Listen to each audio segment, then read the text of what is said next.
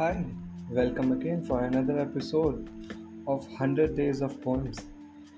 Well, for today's episode, I've chosen D.H. Lawrence, David Herbert Lawrence, and his poem name is Valentine's Night. This is your host Jitendra Singh welcoming you and asking you to please be patient and be forgiving because my English might be not that good. So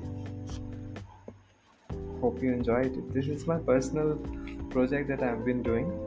So please be very kind. And thank you for your support and comments. If you do like, share it all. Valentine's Night by David Herbert Lawrence. You shadow and flame, you interchange. You death in the game.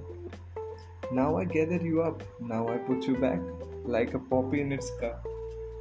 And so, you are a maid, again, my darling, but new, unafraid. My love, my blossom, a child almost.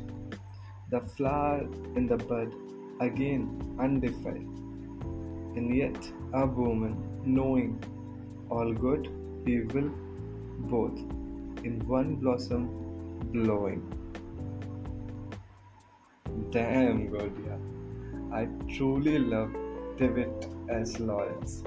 Seriously, man. By far, I have read few of his poems and I think I'm totally in love with it. Yes, and I think I will be keeping few of the poems by him as my one of the favorites.